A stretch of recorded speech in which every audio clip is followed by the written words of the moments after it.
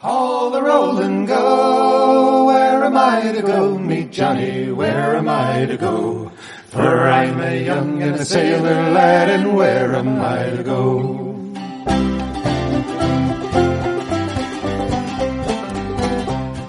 Hello, and welcome to Where Am I to Go podcast.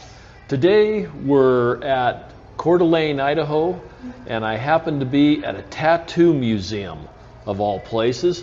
And this place is really quite interesting. I am with Jay, and you guys are going to learn that Lauren has no idea about anything about tattoos, but Jay's going to get me informed, and hopefully you also. I've seen some of his work on the internet, and he does an awesome job with the tattoos. The artwork is just amazing. But Jay's going to take us through here and get us started, and we're going to learn about tattooing today. Right. Okay, Jay, how long have you been in the tattoo business? I've been in the tattoo trade for 34 years now. Oh, is that all? Started out back in 1986, yeah. Wow. Just a little while. Just a little while. Yeah. And you started this museum? I started the museum about a decade ago. I was actually, at the time I was down in Moscow, Idaho, which is where the University of Idaho is.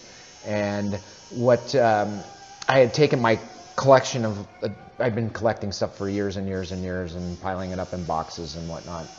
And my wife would always ask me, why the hell do you have all this stuff? And well, you can see why now. But I decided that in my shop there that I would get it all out into the open so people could see it and put it on display, and that's kind of where the museum started. And then of course I have a passion for history, and we're at that point where tattoo history for a long time was all passed down from one generation to the next, all unspoken. Nobody really wrote anything down. So here in the last 20 years, I would say 15, 20 years, people have started to take more interest in the history and preserving it and whatnot. So you have collectors who have large collections of stuff, and then you have the museums, which are folks like me who want to share it with everybody. So. And you were saying that there aren't many museums. You're the only one kind of on the West Coast? Well, the Northwest. In the Northwest. There's probably 6, 7 on the West Coast. Altogether, I think that Tattoo Archive recognizes about 25 tattoo museums. And there's new ones that are starting, here and there. It seems like more and more. And the cool thing is they're starting to go like by state or region, so it's like, I think one of the goals of a lot of, I know the Tattoo Archive, as well as a lot of museum owners, is that it would be really neat to see a tattoo museum in every state, and then that way you could go from state to state. And he actually took the one down off of his website. It's probably because he's putting another one together, but he had like a tattoo road trip across America map. Really? You could actually, like, if you wanted to plan a trip to go to tattoo museums, you could. The problem was it was real heavy on the east side of the country and very light on the west side. So yeah, once you there's tons of them once you pass the on the other side of the Mississippi River, but on this side of the Mississippi, there's not so many. So. And you said he took that down off of his website? But it goes up and down as I imagine it might be up there again. Last time I looked, it was down because I know he was adding more names to the deal. So, okay. Do you know what the website is? Oh, it's just the tattooarchive.com. Tattoo Archive. Okay. Yeah, and so if somebody's interested in touring tattoo museums, that would be a place to get an idea. The other thing about Tattoo Archive that's really cool is they have an online history section. So it's not like, doesn't cover every bit of tattoo history, but it's kind of an A to Z that you can go through, and you can actually see different bits about different people in tattoo history and tattoo over the years. And then also they have an extensive bookstore available as well. So they have a lot of books, that can be bought, on the subject of tattooing. Specifically, so either supply companies or specific characters in the trade, times, areas. It covers a lot of different stuff. I've actually considered getting together with him and putting a big section right over there for books for sale that are on. So when people come in, they can actually, like you would at most museums, flip through some material and go, hey, how much is this one? At the gift shop. Yeah, at the gift shop. Yeah. So. And people can probably hear in the background we've got a buzzing going on because somebody's getting a tattoo right now. Actually getting tattooed, yeah. And so you're using some sort of an electric. Explain that process if you can. Well, when tattooing first came about, which goes back to probably 10,000 years ago, everything was done in basically up until modern times, which we say electricity. Okay. So before that, tattooing was either done by pushing, poking, or tapping. So basically, it was either pushed in with a series of pins and kind of pushed in one dot at a time. And they would use an ink or a charcoal or a carbon-based ink, mostly. So in the really old days, I'm sure it was spit, water, and charcoal. Okay. That's what they would use traditionally. But it varied from area to area and culture to culture. But so there was the poking, and then there was the pushing, which was the method that the Japanese used, and where it was more of the needles were affixed to a long haft, and they were actual needles as opposed to the poking aspect of it. Could be thorns, it could have been needles, it could have been, depending on time period and culture and all that. And what would be the advantage to the pushing over the poking? They're very similar, but the Japanese got it down to more of a fine art, and with the movement of the tool and everything, they could work much faster. Okay. And so and then the tapping, which is the where that word tattoo actually came from, which was tatau, and it was from the Polynesian islands, Borneo, and all those areas like that, Pacific islands.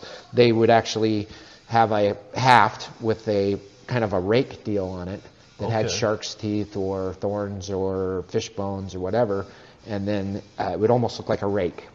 And then they would have a stick to tap with, and they would dip that rake tool into the ink, and then they would tap, tap, tap, tap, tap, tap, tap, tap, tap, tap, tap, tap, tap, tap, and it would move the tool, and it would leave lines as they went. And so very big in Polynesian culture and all that. It's the way they still do it to this day. Well, they do use modern electric stuff as well, but and so do the Japanese, and then they do half of it one way, half of the other. So that was pretty much, those were the methods. There were other forms of body modification. They did some cultures had sewing, where they actually took thread and a needle and they ran ink and then sewed underneath the skin, which I think would be very, very difficult to do, but they did it. But I would consider that more of a body modification than a tattoo, because a tattoo to me is ink that's been implanted into the skin, via being pushed in by needles, I guess. And how deep do you need to go into the skin? Do you go down into the muscle at all? No, or is it just we in don't.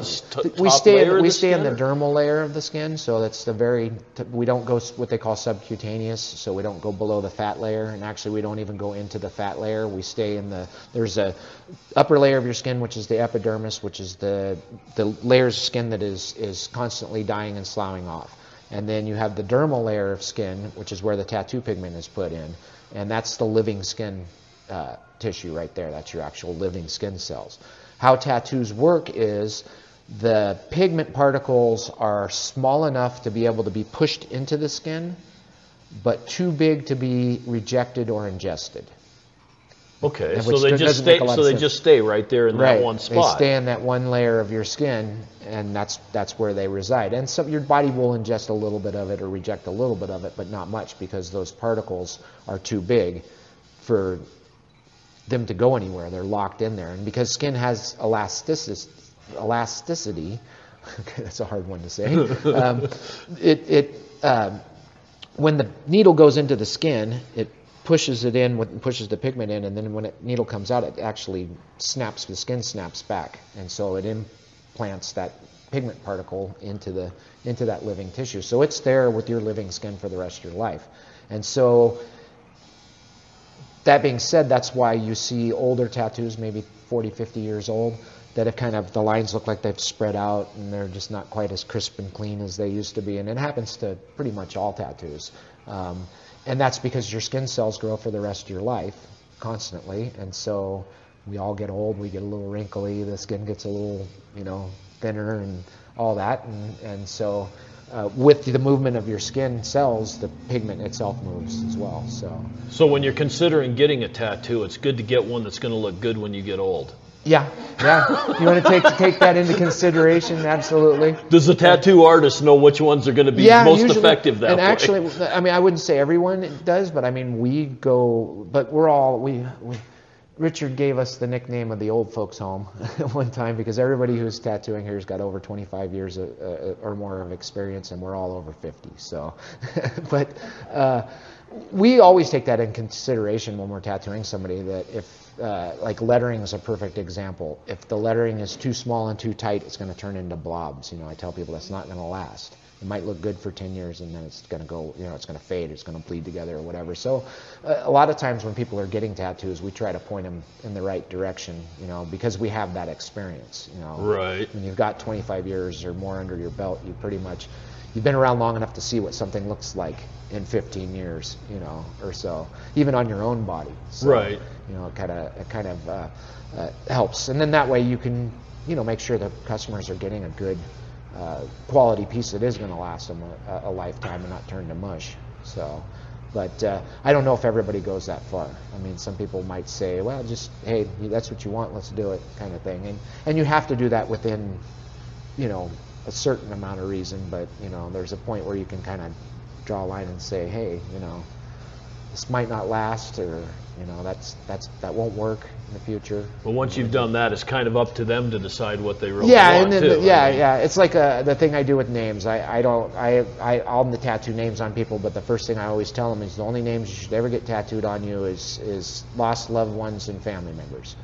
Not your recent girlfriend? No. Well, because your lost loved ones will always be your lost loved ones, and your relatives, your family members, even if they disown you, you're still related to them. They're still your family members. So girlfriends, boyfriends, husbands, wives, those things tend to change, and we've seen tons of it and covered a lot of it up over the years. So I always tell people, that's how I start off, and I tell them that's what you should get. And then I tell them again, second, oh, no, I want it. And then the second time comes around, I give them another shot. And I say, well, oftentimes, tattoos are permanent, relationships are not, so...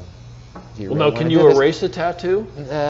Not with an eraser. I've got a razor blade over here that might work. I got a straight razor over there. We got sandpaper in the back. Those all sound real nice. They have laser removal, but yeah, they're pretty permanent. There's not really much getting them out except for laser removal. There was some back in the day. They would tattoo acids and different things like that into the skin. They would do dermabrasion, which is really hardcore, things like that to remove tattoos. So there's another reason not to get your girlfriend's name on you, and then after I kind of get them 3 times, are you sure? And they say yeah, and I'm just like, okay, whatever. Well, if that's what they want, that's what you do. That's what you want, but I'm going to try to steer you away from mistakes I've seen in the past. So sometimes it works, sometimes it doesn't. Now, are people allergic to the ink at all, or is this actually really quite safe? And what about the regulation part? These days it's pretty safe, because like if you go back years, inks have changed considerably over the years. In early on, black was probably the safest color. Tattooers experimented with inks and pigments to see what would work and what wouldn't.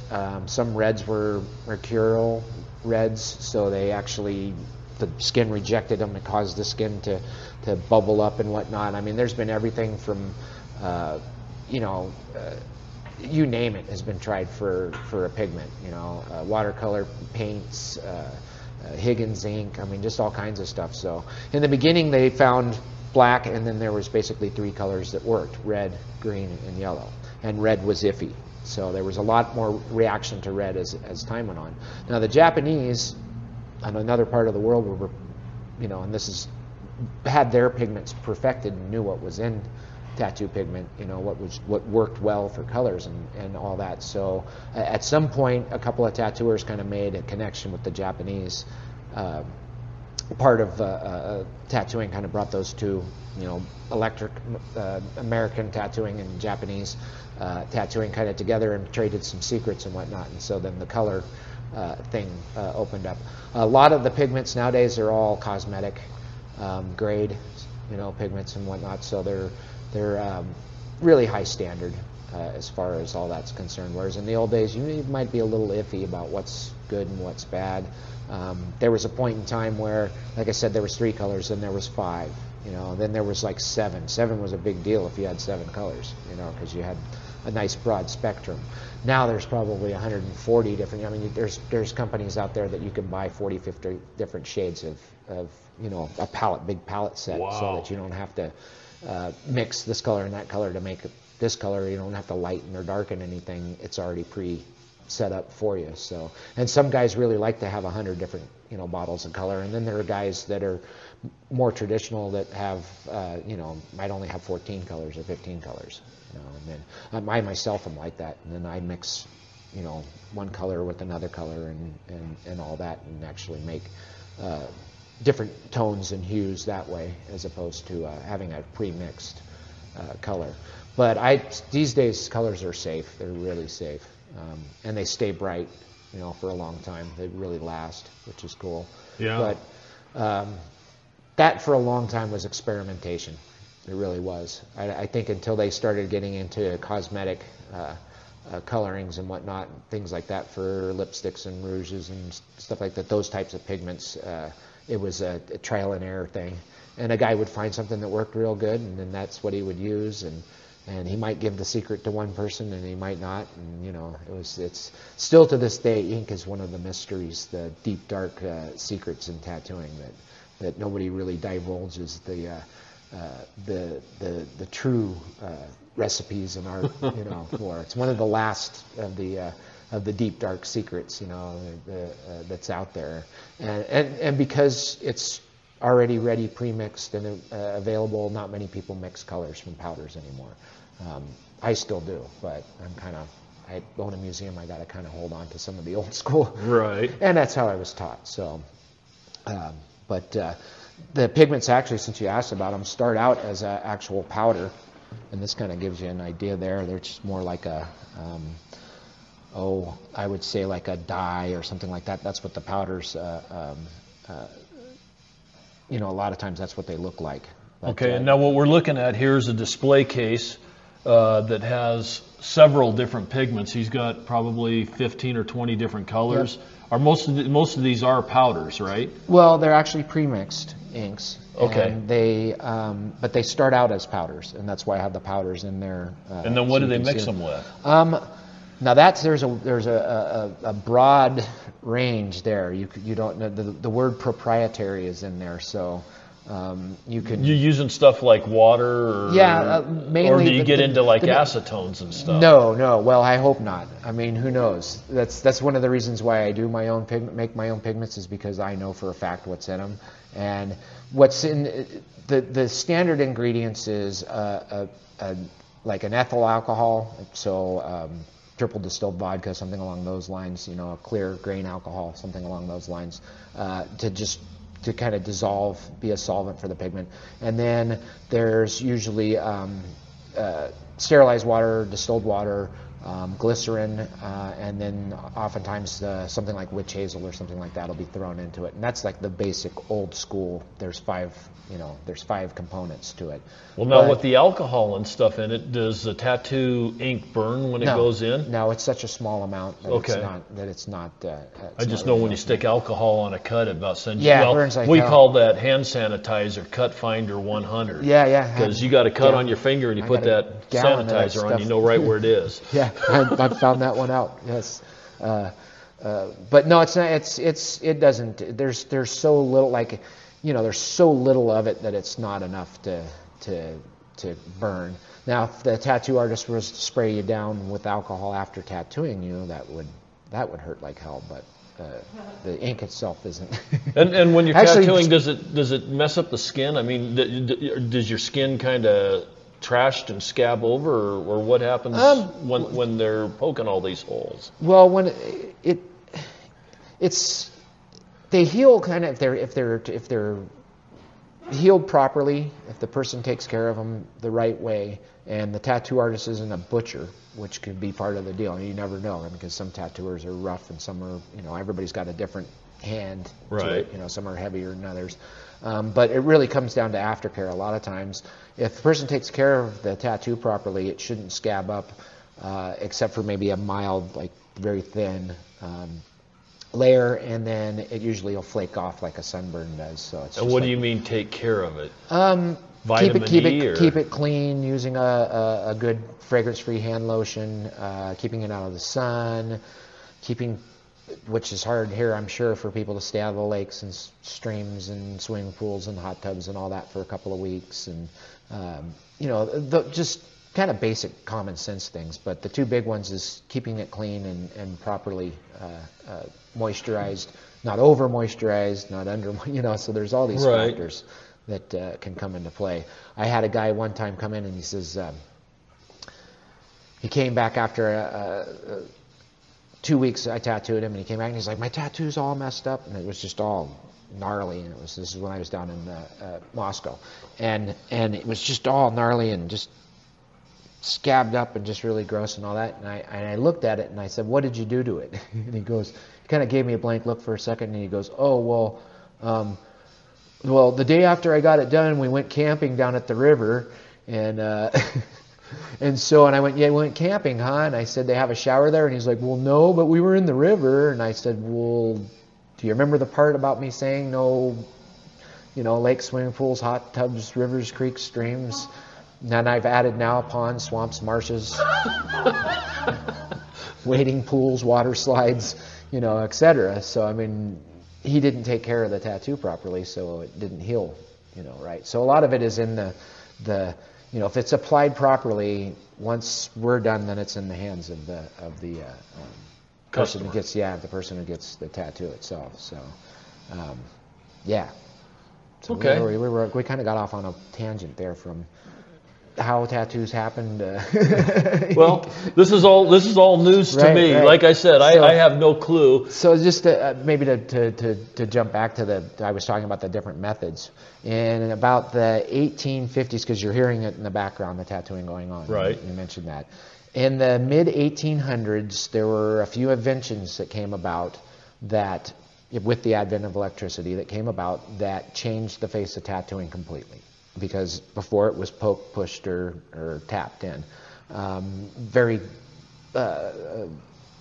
basic methods, not a lot of technology behind that, And so then in the 1830s, they came out with the electromagnetic coils, and by the mid to late 1830s, they had started to work on the doorbell principle. Okay. And by the 1840s, they actually had patented a doorbell mechanism, and the doorbell mechanism basically had two electromagnetic coils in line with an armature bar, and basically you hit the power and it would make the bar go up and down that you used to push a needle up and down into a handpiece, and then the ink was put on that way, and it went so much faster because something like that will do 90, 100 cycles per second, whereas you can only get in how many taps as your pokes that you can within a second's time. So it made things go a lot faster.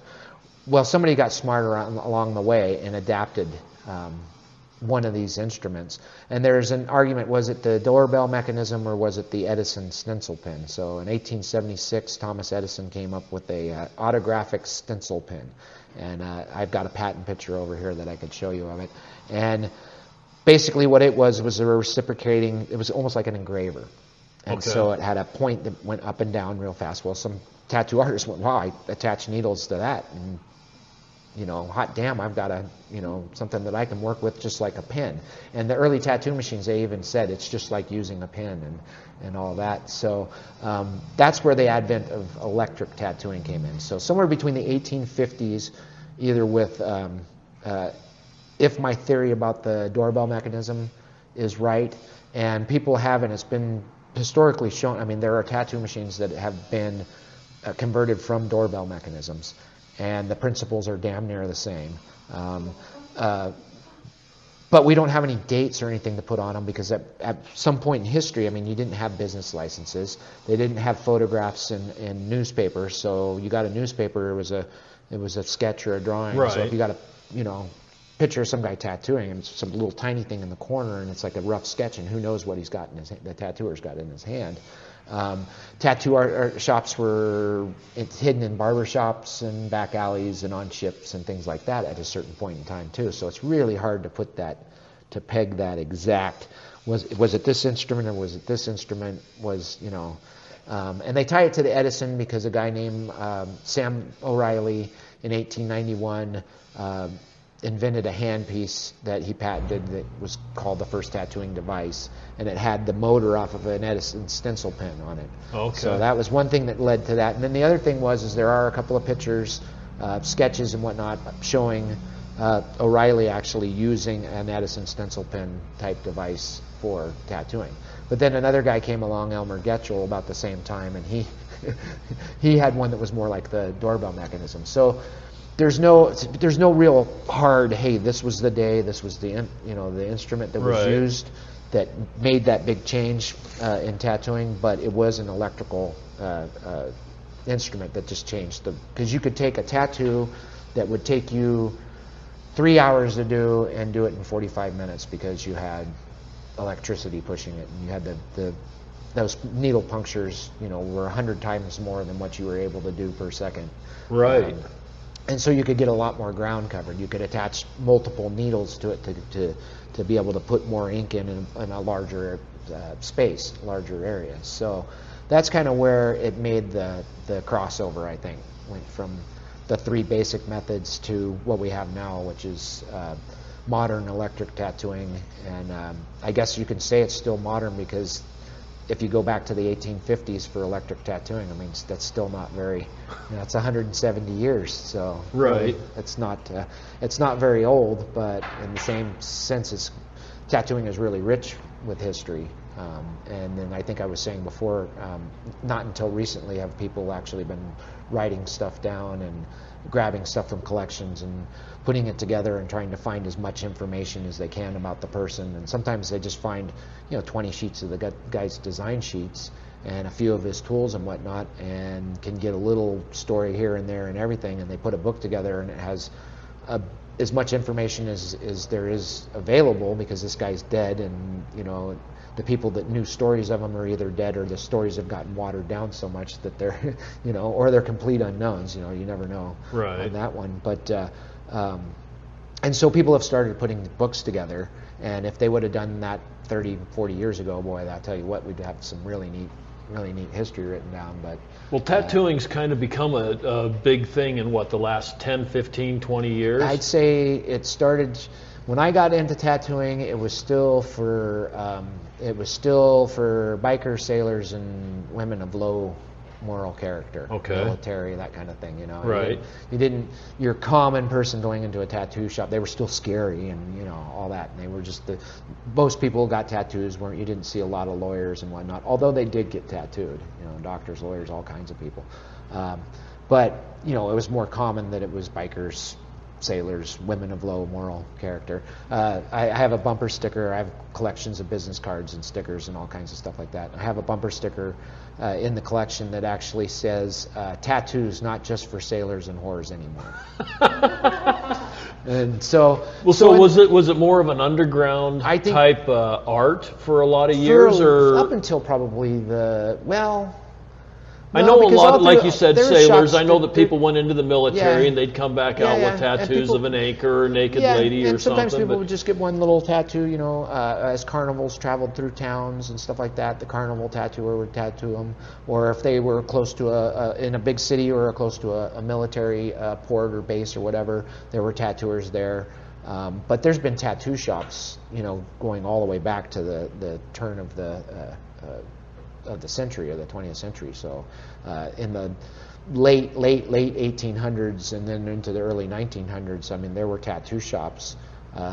Most of them were this was really common up until the 30s and 40s. A lot of shops were in the back of barber shops or arcades or. Well, I think the places barber like that. shops back in the day, they did bloodletting and they did they did all kinds. of I stuff. mean, they Yeah, were yeah. kind of the doctor Yeah, too. I was reading about one place that they had the tattoo place was at the back of a 4-chair barber shop with the shine station and the whole 9 yards. So you could walk in the door, you could get your shoes, buffed and shined, you could get a haircut, and then all the way in the back you could go get a tattoo. So Okay. But things, places, shops and stuff like that started really coming out. I would say tattoo shops were big in the advent of the wars, like World War I. Tattoo shops were big. There were lots of tattooers all over the place. So you had them all around the military bases and whatnot. And then you had the carnival circuit, which is a way that there were a lot of tattooers that were on that route too. And a lot of those were tattoo attractions. So Okay.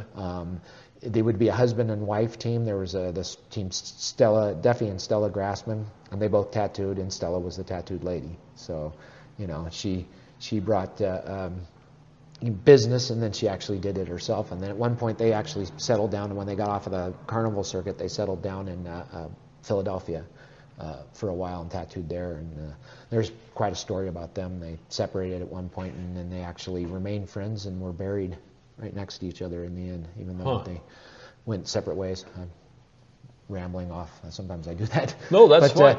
One of the but- first things I see when I walk in here is lots of art all over your walls. Now, are these stencils something that you put on somebody? Yeah, and then you go ahead and tattoo from the stencil? Well, or do you draw it on, or just what's the process there? The design sheets are a lot of them are production sheets, or they're hand-drawn stuff that's done by artists themselves or us or whatever. But a lot of it, the stuff you see is like over here is all production flash, and on that big wall there. Artists would do design sheets, and then they would sell them to other artists, and then that way you could get different art from different people on the wall. And it was called flash, and that's what it's still to this day is they call it flash. And the reason for that is I've heard several stories. The one is the more of it you had on the wall and more color and stuff it was, the flashier your shop was. Right. So it just kind of got cut down to being called flash. Another one that I was told was they would take the design sheets and they would have rivets in them. Like you can see them on these right here on the corners. They were taped off and had rivets in them. Okay. See how that has the rivets in Right. the corners?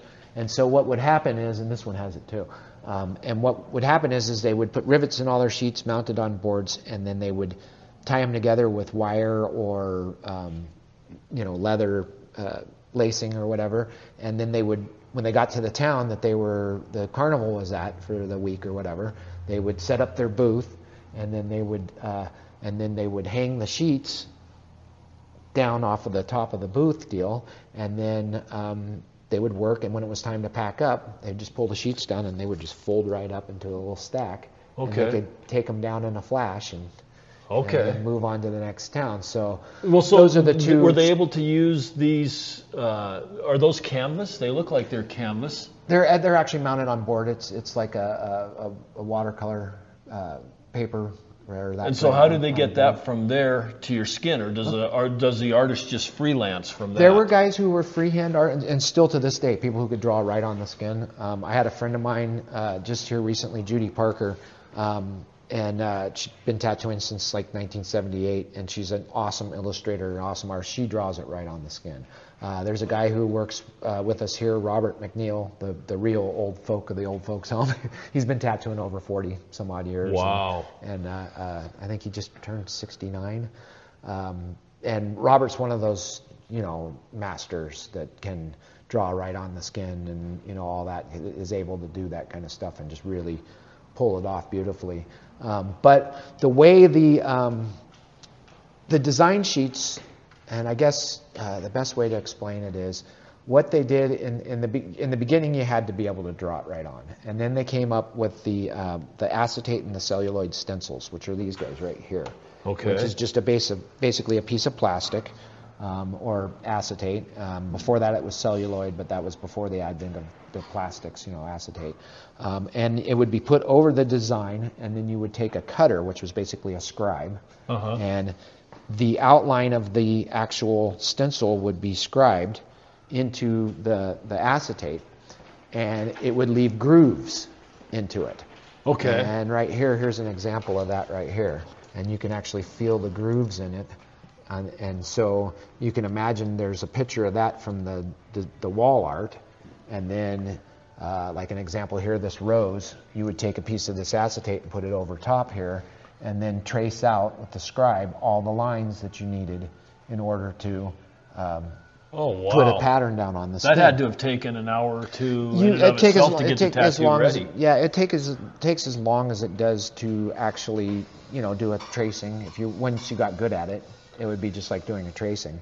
And what they would do is, and I can actually. And what we're looking at here is pieces of plastic that are 6 inches square, 3 inches round, 2 inches round, that have different pictures on them that they've set over the top with this clear plastic, or acetate as he calls it, set it over the top of a print, and then they traced it and copied it so that it would be able to transfer to that. Right. And so every design sheet or every flash sheet would have, for every design on there, there would be an acetate stencil cut for it. Wow. Okay. And so, this is where it got a little more complex. So if you had, say, an eagle design, right, and he's flying in one direction, well, there were rules. Like if you got an eagle on this arm, your left arm, you want him flying forward, right? So on that stencil, he would have to point a certain way. Well, if you went to the left arm to put that on, it would be pointing the opposite direction. Right. So you either had to do one of two things. You either had to cut 2 acetates, one of it flying one way, one of it flying the other way, so you could put them, and an eagle's an example of one of the things that you want it pointing in the right direction. You want the dragon's head pointing forward, you want the eagle flying forward, that kind of thing. Or some guys, somewhere along the way, I couldn't say who did, figured out you could just flip it over and then recut it on the other side, and then that way you got what they call a double cut, and so you could powder the other side. So what would happen on the stencil thing is, and I found my stencil, I can actually, and I love showing people this, and I don't have all the stuff together for it, but here's one of the acetates here, and if I can find it, it's a little easier to explain with one in hand. But what they would do is they would take a powder that was usually made up of charcoal or graphite or both, and the powder would be put onto the stencil itself. It would be kind of sprinkled on there, and then it would get rubbed into the grooves, and so the grooves would be full with that stencil powder. You'd knock off the excess, and then the skin was prepped, shaved, and all that, and then just a super thin light coat of Vaseline or something along those lines, hardly any, and then the stencil itself will be put onto the skin and then pushed on hard enough to set that powder on there, and then removed, and it would leave an actual pattern there. The worst part about that was you had to be really good, because once you wiped, that powder was gone. So you had to be really, you had to know how far to go with those lines, and you had to be real careful about the way you wiped and all that. So you had to be a decent tattoo artist or a decent artist, because if that stencil went, you had to wing it. You had to kind of figure out how to get that in there, and all that. So it was just a transfer of color to the skin, and then you were able to follow just to that, make an outline, then you were able to find that. Just to make an outline, and then all your shading color would be done after the fact. Okay. But it gave you something to work off of as a basis. And these were the norm up until the 70s and early 80s. The guy I learned from still used acetate stencils into the mid 80s. But it's kind of funny, because acetate stencils are an outdated technology that was replaced by an outdated technology. And Okay. I love the story of this one, and we'll go back over here to this because you guys will remember this. Some people I put pictures up on this exhibit so that people could see it because not a lot of people remember the Ditto machine. Oh yeah, yeah. Okay, so somewhere along the way, and I believe this was in the '60s somewhere. I've heard two ways that I've heard it told. Either a tattoo artist, wife, girlfriend, whatever, friend, who knows, did clerical work, was a school teacher, secretary, something along those lines, and made copies with those Ditto machines. Okay. Well, And you're talking about the old ones that dipped in ink and you ran it around with a handle and it Ran pumped it out out, the. yeah. So that's what they had when I was in school. yeah, it was. I remember in the '70s as a kid, in It was grade school, before Xerox came The out. teacher would say, "Okay, you get to come today and help me make the copies," and you'd get to, and all the copy would be all purple, and that would be it. But you just, and they show it in the Christmas Story movie where all the kids smell the paper, and everybody who's old enough to know laughs because we all smelled the paper. And that's what's wrong with me. Maybe I got to go to the office and make copies too many times. That's what happened. But so. That was the thing. And the Thermofax machine that actually made the transfer, which was the Spirit Master, which is this paper here, which, it has a basic paper, then it has a layer that actually has the pigment on it that's heat sensitive, and then it has another piece of paper that It's kind of like the old carbon paper. Yes, exactly. Okay. Very, very similar, but it's heat transferred. And then in the end you get like this here, which is just the image on the white paper. And that was what they used to call the Spirit Master. And then on those Ditto machines, if you remember, it hooked onto that roll right there. It was a full sheet of paper and it hooked onto the roll there. And then the chemical was in there, and it moistened the paper, and then as you rolled it, that chemical made it transfer onto the paper.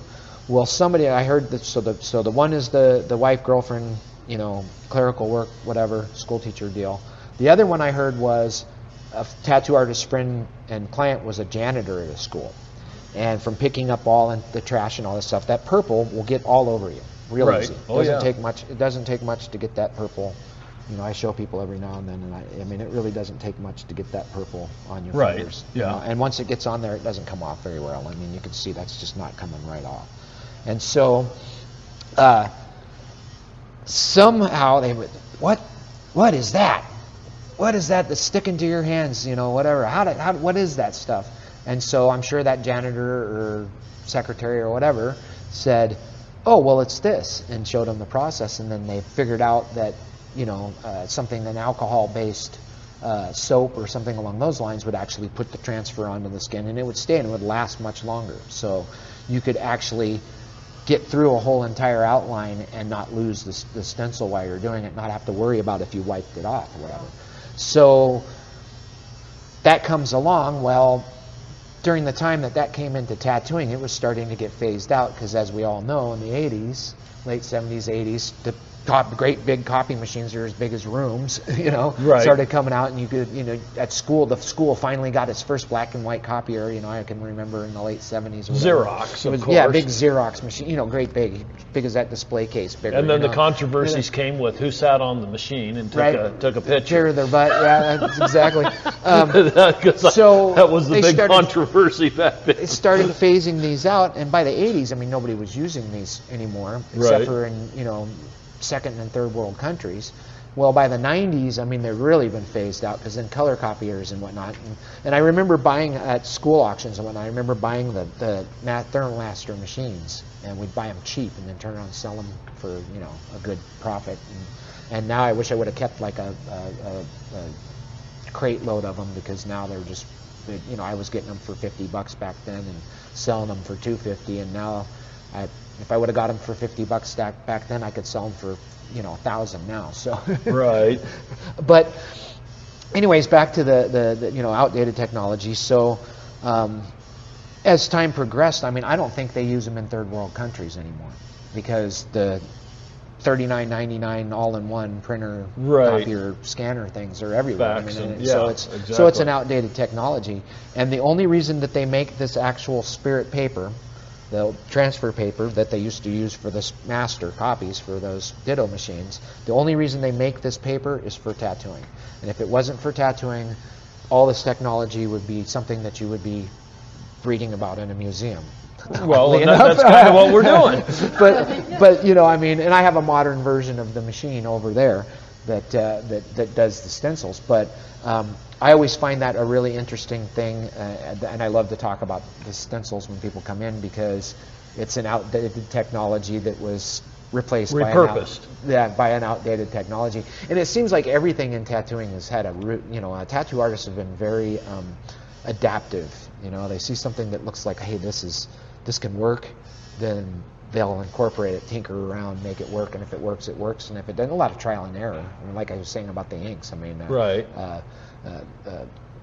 My adopted dad was a tattoo artist, and we used to go to the hot springs in Bozeman, Montana, where he lived, and I remember sitting in the hot springs with him in his shorts, and he had all these scribbly, scrapey lines, you know, these lines of all these different, some colors that were barely there, and some of them weren't different colors at all, and I asked him about it, and he says, oh, I was trying this new green out, or I was trying this new red out, or whatever. And so if you didn't have somebody to tattoo it on, you just tattoo it on your own leg. So his top of his knees were just all big scribbly spots, and just yeah, it's pretty wild, you know.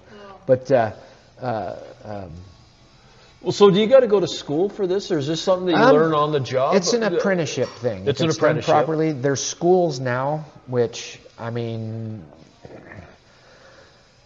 I kind of am against the schools, because in some states it's a required thing, which, you know, how that happened, I don't know. It's gone nuts. But you can spend a lot of money for a very little amount of training and get a certificate and handshake and sent down the road. 10 grand and 6 weeks later. Usually a formal tattoo apprenticeship is a 2-year thing. Right. Just like any other trade. Most trades. Like any other trade, you know, there's an apprenticeship and it lasts a while, and there's, you know, but there's so much more that you can learn hands-on with somebody, you know, day to day, than you can get through a quick, you know, a school session where there's 10 other people or 20 other people, depending on the state or where it is, and, you know, statistically what point in time. I mean, there's become more and more tattooers as time has gone on. You're not getting that one-on-one, you know, deal. Right. So I think they're kind of a scam in a sense. And then I think that people get taught the basics, and then just get, you know, here you go, you know, do with it as you will. And they either get in with somebody who kind of takes them under their wing and kind of shows them, or they pay attention, or they practice enough or whatever, or they wind up selling their equipment on eBay or wherever to whoever, and going and getting a job in some other vocation of some sort. But tattoo's been way hyped up, so there's a lot more of them nowadays. A lot more people doing it nowadays. So thus you have the schools. But the apprenticeship thing is the way, you know, most of us did it, and those are still going on. I mean, there's tattoo shops that are still doing apprenticeships. I don't think all of them are doing them quite as well as they used to. I was going to say, how do you pick a tattoo artist versus a tattoo butcher? Well, you look at their work. Right. That's the first thing I'd say. Look at their work. Second thing is to take a look at the shop, because if the shop's just a total disaster and nasty and all that, it smells like old Budweiser cans, and I got a great story about that if we had time. I mean, I could go on for hours, but, you know, if the place is nasty and the work doesn't look good, then yeah, that's a butcher. So mostly word of mouth. Just ask your friends word that of mouth have is a good way to find that out. You like. Yeah, word of mouth. Now with social media and all that stuff and Google, you can just go look at reviews, you know, things like that. Okay. Sometimes you got to take those with a grain of salt, because sometimes it's just some vindictive, you know, friend of the tattooer's ex-boyfriend or girlfriend, you know, that gets on there and writes a bad review just to be vindictive. I mean, you can do that nowadays. So right, yeah, no, I'm in the flooring business, a trade, right, and it's the same type of thing. Yeah, you know, you can do 100 really nice jobs and have people review your stuff, and you screw up on one job. That's right, and changes you everything. know, oh yeah, people will badmouth you or give you a bad review or whatever, and no matter how hard you try to take care of some customers, it just happens. It comes back and bites you. And And when you're working with the public, Yeah. you're going to have we're going to have problems, Right. and sometimes it's just a personality clash, and other times you did screw up. Right, You know, I'm not exactly. going to say I never screwed up on Yeah. anything. Oh, I you know, can't say that and either. didn't I don't deserve wanna say that I have, didn't but- deserve an unhappy customer. We all make mistakes. So- Tattooing is like can be a very, drastic mistake if you make one. So Right. and it goes back to where apprenticeship is good, because you've got somebody there guiding you and all that. I think some people don't, the I want it right now generation doesn't want to wait out the 2 years and doesn't want to quite, go through that whole thing. And I ask a lot of those people, well, what would you do if you were wanting to become a lineman or a pipe fitter or, whatever, because their apprenticeships are 4 years. Right. And they, and then people have complained about the hazing in tattoo apprenticeships. Well, you get into the military, you get hazed. You get hazed to get into a fraternity or sorority. I mean, if you're want to be an electrician, you're going to get hazed a little bit. They're going to test your metal, and and people, I've heard that's one of the complaints. Oh, you're just there to be a slave. You're just there to be, clean up all the time. Well, of course, yeah, because you got to learn that keeping the shop clean is important. I've got a book from the early 1900s that has an apprenticeship agreement in it. Oh yeah, And you basically agreed to sell your soul Pretty to much, to that master. Yeah. But at the end of I the 2 do. years, he was supposed to have you trained to be Yep, that's be it. a journeyman in whatever Right, it was. exactly. And there was an agreement there, and he used you for mopping the floors or cleaning the scraps I exactly. mean, that was your job. But in the Exactly. process of, But you also got to learned. watch. You got to You learn. got to watch, you got to That- learn, you got hands-on, and it could have been pretty taskmastery, whatever. Oh yeah, but, some of them were. but at the same time, sometimes the hardest taskmaster creates the best journeyman. Right. Exactly. The guy who brought me into tattooing was an old Carney tattooer, so I never got the real strict, we need to keep things clean aspect of it so much, because he was a Carney tattooer. But then when I met the old man, and when he took me under his wing, and I call him my adopted dad because that's basically what he was, he kind of changed a lot of that stuff, and kind of showed me some newer ways to do things and to get on top. But he used to do this one thing that was just, everybody thought, what an asshole for him doing this. But what he would do is he'd tell you, go in and clean the bathroom, and he'd have you go in and clean the bathroom up and get everything nice and tidy and everything, and I clean the bathroom, and then he would go in and to use the bathroom, and he'd piss on the back of the seat and lid a little bit and get a little on the floor, and then he'd wash his hands and splash water all over and throw the paper towel on the floor, and then he'd go back out and he'd say, you didn't clean that bathroom, get back in there and clean it. And you go in and you'd be like, you dirty old, you just, God, I just cleaned this, right? And so then you'd have to clean it again. And it was actually a lesson. It was teaching you that anybody can go into your bathroom at any time and piss all over the seat and splash water everywhere and leave paper towels on the floor and whatever, and you have to be able to keep in mind that that can happen at any time, and that a clean bathroom is important. Because people ask me, well, how do you tell if it's a good tattoo shop or not? And I always say, well, look at their portfolio and all that and see if they've got good work. Like you said, ask around and see if they've got good reputation and whatnot. I said, but if you really are concerned about cleanliness in any way, I said, use the bathroom. I said, if the bathroom isn't clean, then the rest of the place isn't going to be clean. Because, somebody who's going to take time to, and really, if you're going to take all the time to be anal to keep all your stuff in your work area clean and all that stuff and do the whole process right, why would you leave your bathroom a mess? Somebody who's going to be that meticulous about, cleanliness is definitely going to keep the bathroom clean. So Good point. yeah, I tell people that all the time. Just look at the bathroom. If the bathroom looks horrible, then if the sink is brown because nobody's washed it in 8 months, unless it's supposed to be a brown sink, and then Right. But yeah, so that's kind of the thing. Here's these bell mechanisms that I was talking about. And, Now, how old are some of these? These ones, this goes back, I think this guy right here goes back to the 20s, because I took it out of a house that I used to...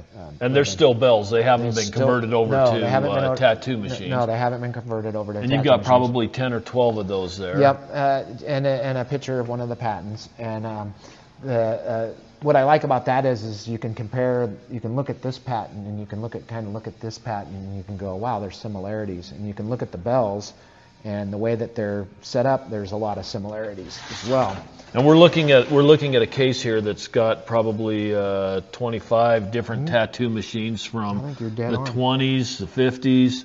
Yep, 20s is the oldest. And they've got the same dual coil mechanism that the old doorbells used to have. Yep, exactly.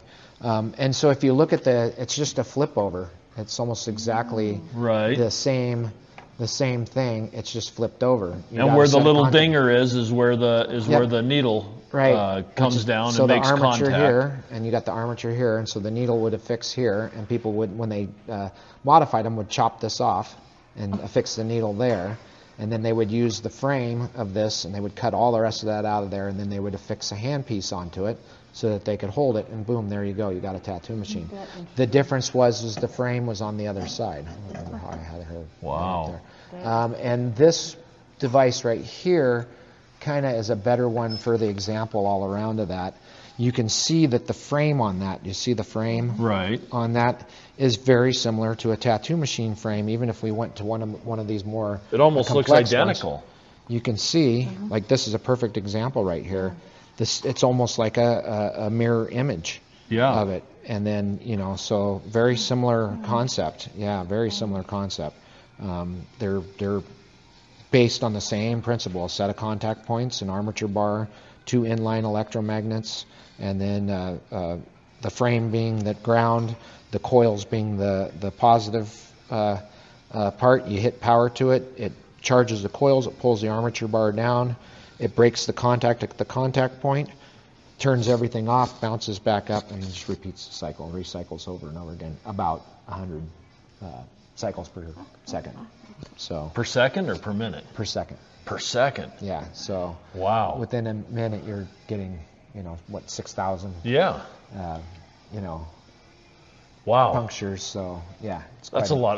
That almost seems like it'd be hard to control as far as. No, because in the handpiece, everything's is held really in place perfectly and with a certain amount of tension and all that. So it really isn't that hard. And how did you feed the needle? Was there a ink reservoir in these things? But there was a guy who tried to patent a thing like that, and I have a book full of patent drawings, but I don't have it here, where the guy had come up with a system that was like a gravity feed, and so it would feed from the back of your machine, and it would feed down inside the tube, and do the ink that way.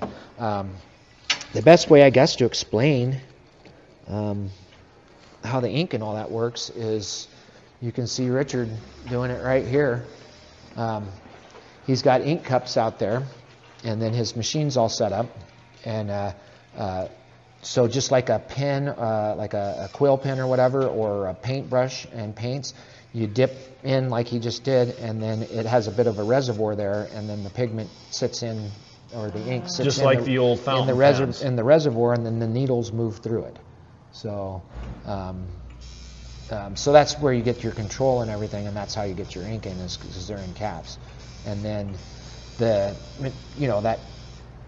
those repetitions being as fast as they are actually is what makes that, And it looks like he's kind of fanning it when he's putting it on. Just like a paintbrush, and the way you use. And because of the number of needle strikes that it's making, it paints it in just as fast as as you can paintbrush. Yeah. Wow. So that's actually, he's working about as fast as he would on paper. And the tattoo he's doing is just unbelievable. He's doing an awesome job on that. Isn't that nice? It is. It's really, really nice. But seeing him work, you can kind of get an idea of that. How if you were doing that one poke at a time, poke, poke. Oh, I can't. Poke, and he's like. It would take you, to do a line, say 2 inches long, with the hand poke method. You're taking, it might take you a minute and a half to do that. A 2-inch line with a tattoo machine take 10 seconds.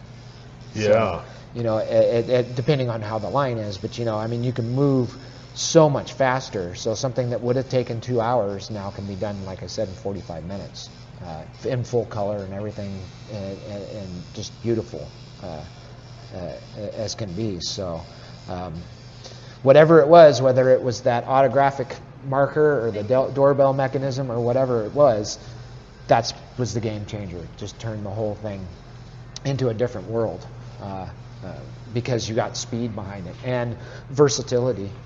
It's a lot easier to use something that's like a pen than it is to use something that you're trying to poke with. And if you've got something well, like and this, your accuracy would be so much greater because you could take and make a flow line versus trying to stab. And as your hand was moving, you'd be all over the place. Right. Absolutely. Polisher. Wow. This is one of my babies. Some of these machines are. Well, this one is, they have machines what they call on this day and age the Holy Grail machines, which are the ones that every collector, museum owner, or tattooer would love to have in their hands or in their collection. And so I've slowly but surely been going through and trying to get as many of those Holy Grail machines as I can. It's a lot harder than, they're used to be before tattooing got as popular as it was, that you could find an old tattoo machine and it would be somebody just didn't want it anymore, or it was just thrown in the wayside or whatever, and it was old, so we don't want that old tattoo machine. Well, I'll buy it for you for a couple $100, So a machine like this, 20 years ago, 25 years ago, you probably could have got for $200-300. Well, now it's $2,000-3,000. Because wow, I would when you're saying $200 or $300, I'm going for an old tattoo machine. That's what we used to say, because it was an old tattoo machine, and then historical significance jumped in there, and then the amount of tattooers rose, and now everybody wants a little piece. Right. And so the older guys that are retiring that have all these pieces are going, wow, I'm in high demand now. I'm gonna, the market's gone up, but just like with anything. Right. And then you got rarity. I mean, they may have made, I have one machine in here that there may only be 200 of in the world.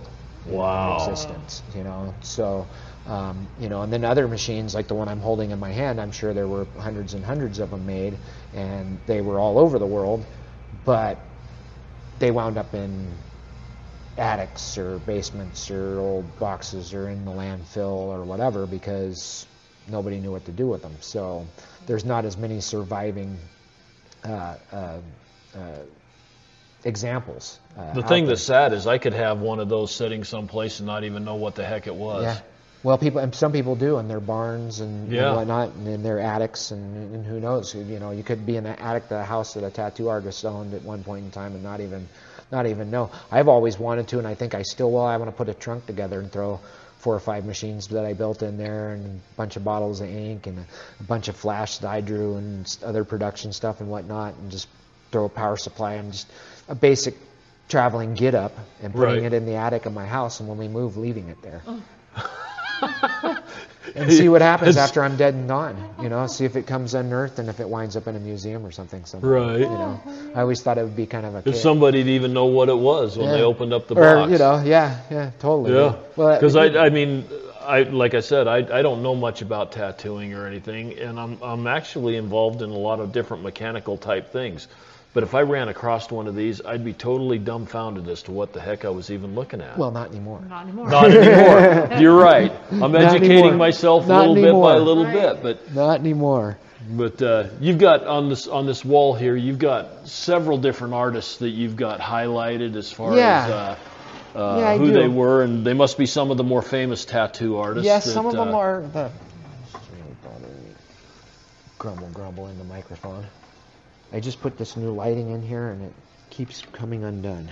At least it keeps everything lit very well. So, one thing about this new, this is our our third location, but this is the second location in Coeur d'Alene, and we were in a really small spot before, and it had low ceilings on it, and it was only 475 square feet, and this new location here is just under 1,600 square feet. So, and then we have 18-foot tall ceilings in here. So, this display case was lit so much better because the lights were lower and everything was, and then we got in here, and if the lights aren't on, you can, it's really hard. You got to really get in Right. there. So the other day I went. Well, you've got they this those one cool- lit up really they nice got with those those cool little LEDs. Yeah. They got those cool little LED kits, and I went and got a couple of those and threw them in there, and it changed the whole thing. But yeah, I kind of laid the place out to where it's got different sections to it. This of course here is pretty much the machine section, and then there's a case back here behind it that has more tattoo machines, and then I have some more back over here. And then, like this section in the corner, well, we've got the women in tattooing exhibit. Let's talk about the women in tattooing. We were talking about that a little bit when we first came in, before we started the podcast. Right. But you've got this display coming up with women in tattooing. Go ahead and tell us a little bit about this display. Well, it was actually my wife kind of had a bit to do with that. She's an archaeologist and anthropologist, and she only has a handful of tattoos. So, but she said to me, she knows a lot of people in tattooing and whatnot. Us being together for 16 years now, so she knows people in the trade and whatnot, and she sees what I'm doing here, and she helps out, from time to time. So she said, you ought to do an exhibit on women in tattooing, and you could be just a pictorial thing. You could, do whatever. We have this display deal that we could put it on. And I went, yeah, that'd be pretty cool. And so I started working on it. Actually, I've only been working on it for a couple of weeks now. And right now I think there's 75 photos, and it covers several different aspects of tattooing. That women, it's all pretty much 60s and back kind of thing. So more about the sideshow, some prominent figures, a lot about the tattooed women, the different tattooed women that were out there. Of course, Olive Oatman, just because that's a really interesting story about her. The massacre and the abduction, and then her being assimilated to the Mojave tribe and getting their traditional tattoos and whatnot, and all that, and then going back into Western society and all that, and kind of taking that with her. So it's a very interesting story. Now, he did say Olive Oatman, Yep, and Olive that's a very interesting story. Look it up on the internet, read through it. There's been She's on several books. Wikipedia. There's been several books written, and the story is just extremely interesting with the whole set of circumstances there. I think you can find about Olive Oatman and then the Oatman massacre on Wikipedia. Those are both two sources that have a fair decent amount of information. And so I wasn't thinking about this before, but how she was abducted and all that, and she wasn't forcibly tattooed. She was assimilating into the tribe. tribe. It was part of the deal. Women, got these tattoos, and they got them so that their ancestors would recognize them in the afterlife, kind of thing. And they were, a lot of tribes used them for spirit guides, totems, different things like that. But one of the funny things is because I've incorporated in this exhibit different tattooed ladies, sideshow attractions and whatnot. I have Gita Salome over here. Let's talk about Gina. Gita Salome. Gita, okay, Yep, that's spelled D-J-D-I-T-A, Yep. S-O-L-O-M-E. Yep. And so her real name was Paula Emmer Reinhold, and she was German. She claimed to be Egyptian as a part of her sideshow things, that she was Egyptian, not German. And she called herself Gita Salome, La Salome, just Salome. She had different little. The Blue Woman was another one of her titles that she had, and one of her, as many of the tattooed attractions did. Back in the early, teens and whatnot, teens and 20s, 1920s. One of the stories was that they were captured by wild red Indians and forcibly tattooed, and that's how they got their whole body covered. And so you could tell, that whole thing would be discredited the minute that you actually really started taking a look at her tattoos. You would notice that, prints whatever from wherever, the third whatever of Germany is definitely not something that wild Indians would tattoo on you. No. Nor would they be tattooing roses or European flags or, any of those other things. But as a sell for the sideshow, that's a great story. But yeah, she was in the height of things in the 1920s. She was making in her tours in the United States. She was making $250 a week, which in nowadays money would be about $7,000 a week. Wow. To be a sideshow attraction. To be a sideshow attraction. Right. For people to come in and take a look and maybe be able to buy a pitch card or whatever. Wow. And so her tattoos really paid off. They really paid off. And it was actually one of the things I read about her is that she would pay if somebody came along with a new color that she didn't have tattooed in her, she would pay handsomely to have that color tattooed on her. Wow. On her suit. So she would pay really well, like if you had a blue that she didn't have. And so in the beginning, she said that there were 7, that she was tattooed in 7 colors, and by the end it was 14 colors. By the end, and that wasn't an exaggeration. I mean, that she truly was tattooed by that many people. I've always thought that, one of her, maybe one of the things that pushed her to take the name, because it's a biblical name, was the fact that the actual Salome, who was the the daughter of Herod II and Herodias, did the dance for King Herod, the dance of the 7 veils, and he was willing to give up his up to half of his kingdom, whatever she asked, because he was so entranced. And then his mother asked her, or her mother asked her to ask him for the head of John the Baptist on a plate, and so that's kind of how that all came about. And that whole story, that whole biblical story, inspired a lot of poetry and music and paintings and things like that. And there was an artist who actually did a depiction of the tattooed Salome, and that picture is right here. Okay. And it shows her, very, very scantily clad, right, kind of dancing with tattoos on her. And so that might, because of that painting, and it was done by a French painter, that might be part of the reason that she picked up that name. And so, because, I mean, the New Testament Salome was really, or rather there were 2 of them, but the one that asked for John the Baptist's head on a plate, she instilled the, maybe the femme fatale, there's just all these things that associated to that. So I think that painting might have had something to do with, her why being up. There's not a lot of information that's like, there's not a book written on her. It's very, there's just enough there to get the gist of it. But there was another Salome in the scripture too, that was one of the women that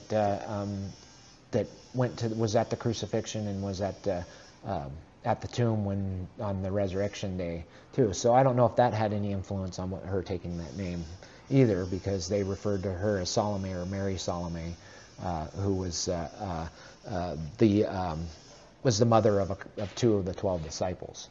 So who knows what the real reason why she picked up that name was. I kind of like to think that it's because of the John the Baptist Dance of the 7 Veils kind of deal.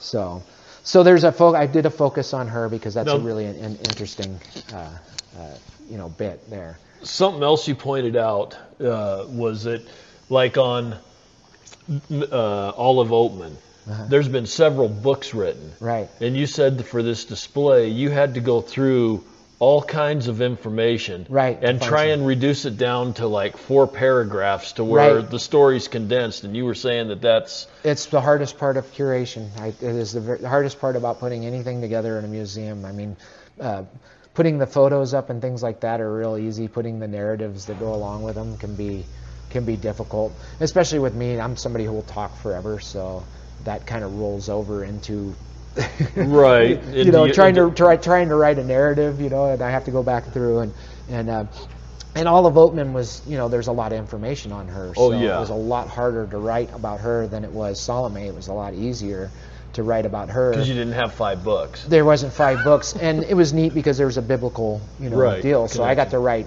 half of that on the biblical sense of it, you know. Right. And then there are some that are really well documented. I'm working on Artoria Gibbons here, and she was like a tattooed lady from 1919 to 1980 something.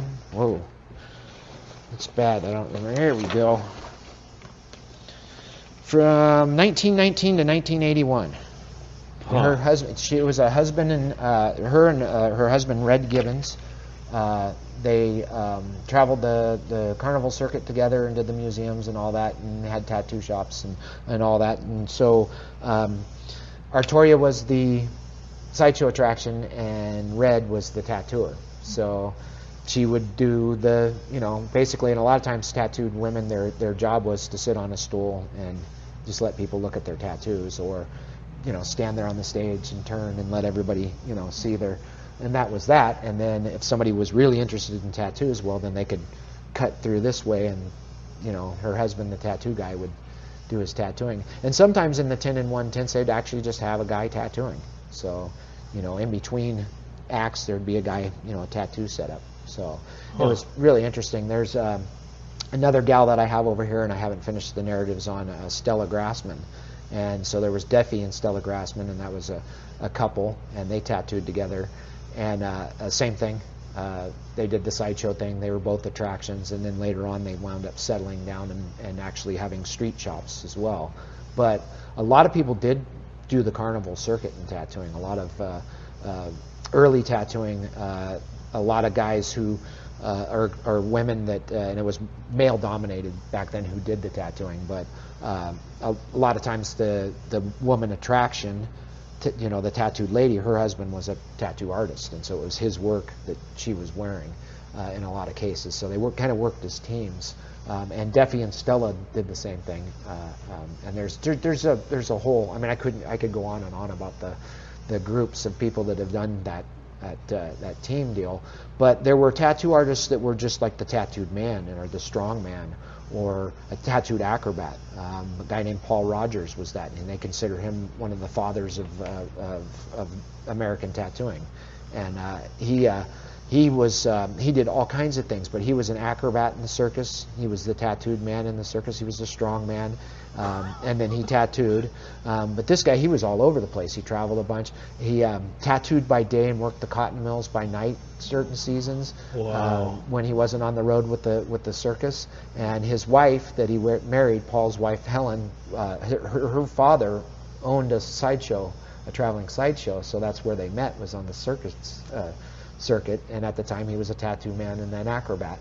And so you know, the daughter of the carnival, you know, they fall in love, and so they did the sideshows together. And so during the season, they did that, and then on off season, he would tattoo it at night, and then they would work the cotton mills. Huh. So wow. Really wild, huh? I was going to say busy people. Yes. Well, and sometimes you didn't, you know, you had to have something else. Right. You know, all the way up into the 70s and 80s. I mean, you sometimes had to have a second, you know, job or whatever, because like I remember when I first got into it, there weren't that many tattoo shops. So finding an empty chair somewhere was, you know, hit and miss. So sometimes you had to do other things to make a living. You know? Well, I think not the tattoo shops, the sideshows were pretty much gone when I was growing up. Yeah, I can't remember going to a carnival and ever seeing a sideshow. Yeah, the 10 and 1 thing went away in the 50s. Yeah. It started to die out in the 50s. As soon as television came along, the need to go see the oddities at the sideshow became less and less. And then they even had oddity museums, which they still have some of those around. There's one in the Venice. Ripley's, believe it or not, bases itself on that. They That's had, kind of a they had national ones. chain. What's his name? Barnum Right. P.T. Barnum's museum in New York. You know, he had a there, and he had tattoo attractions there, and the three-legged boy and the dog-faced girl and all that stuff. But it was just, it's in a set place, you know. And Coney Island had stuff like that too, where it came off of the traveling circuit, you know, and it was more circus, it was more the fun for kids and all that, because folks could go home and watch their TV. Right. Know, and they well, didn't now necessarily you don't see people going out and doing anything. People don't even go to the circus anymore. Ringling Brothers and Barnum and Bailey folded up, 3-4 years ago, and that was the end of that. And that was the end of an immense era of, and, you know, talk about history. I mean, that's gone, and that's sad, because they were just community events and stuff, you know, have suffered greatly because of so much entertainment that you don't have to leave your house to do. You don't have to and it's sad that people don't get out and do things like they used to. I mean, communities, I think, have suffered, but also history. When you look at your museum here, this thing's not a monstrous museum, but it's packed. I mean, you've got a lot of stuff, a lot of history in here. Well, I can put up more. I mean, I can go all the way to the ceiling. There's a lot of history here, and there's a lot of history in all these museums, but I don't think the museums are getting the walkthrough that they should be getting. Yeah, I agree with you, because I think people don't. Well, they either don't know, because the museums are in obscure places, and I think there's a certain type of person who likes to go out and seek out those things. Like my wife and I, we're always, you know, if we go that's somewhere, us. This is why we're doing these podcasts. Right, trying to get people to maybe stop at some of these things. Yeah. Because, we just stopped at the $50,000 silver dollar bar, which is more like the 100 and something thousand silver. Well, it's up to 77,000 now or something. Oh, it's more. They've got a tally going on the wall. Oh, do they have it? 77,000. Because I've got like 6 of them on there. We put one on there today, and I got too. Well, and they only mount those every so often. Right. So when they get to a certain number, and then they go through and bore out the holes and put the dollars in, and then they, you know, put the names on there and all that. But I actually, we used to go through there every year on the way to the Sturgis rally to tattoo there, and so we'd stop there to have a drink, you know, at the silver dollar bar. And so every year, you know, I'll buy one I've got one for my wife and I got one for my wife, I got one for me, I got one for the old man, I got one for the tattoo shop, I got one for, you know what I mean? Right. It's just like they're all a whole bunch of them over the years. But that's a really fascinating place that people just drive by, you know? Drive right by there. You don't have to stop for very long, but their gift shop, I was amazed at how reasonably priced a lot of their items were and stuff. You know, it was just a cool little shop. Yeah, tourist trap. Well, it is a tourist trap. But it's a neat one. But it is a neat one. I mean, especially going in there and seeing all those silver dollars. I mean, that's kind of a real treat, seeing that much, you know, silver in one place. You know. But like this museum, you know, learning about the history and you know, all of that kind of stuff, seeing the things that you've got here. This is a neat place. This is a place that people ought to stop at. It's easy to find. I mean, we found it within probably 10 minutes of getting off the interstate. Yeah, it's a lot easier here than our old location. Our old location was you know, and it's a lot harder to find. Great place, and you've been super to do this podcast with. I appreciate your time so much, Jay. Absolutely. I could go on for hours. I'm sure you could. I could literally go on for hours. I'm definitely a little bit more educated on tattoos than what I was, and hopefully people will really enjoy the show. Yeah, I hope so too. I usually finish out by saying the world is full of wonders. Get out and explore. There you go. And have a wonder-filled day. There you go. That's awesome. All the roll and go, where am I to go? Meet Johnny, where am I to go? For I'm a young and a sailor lad, and where am I to go?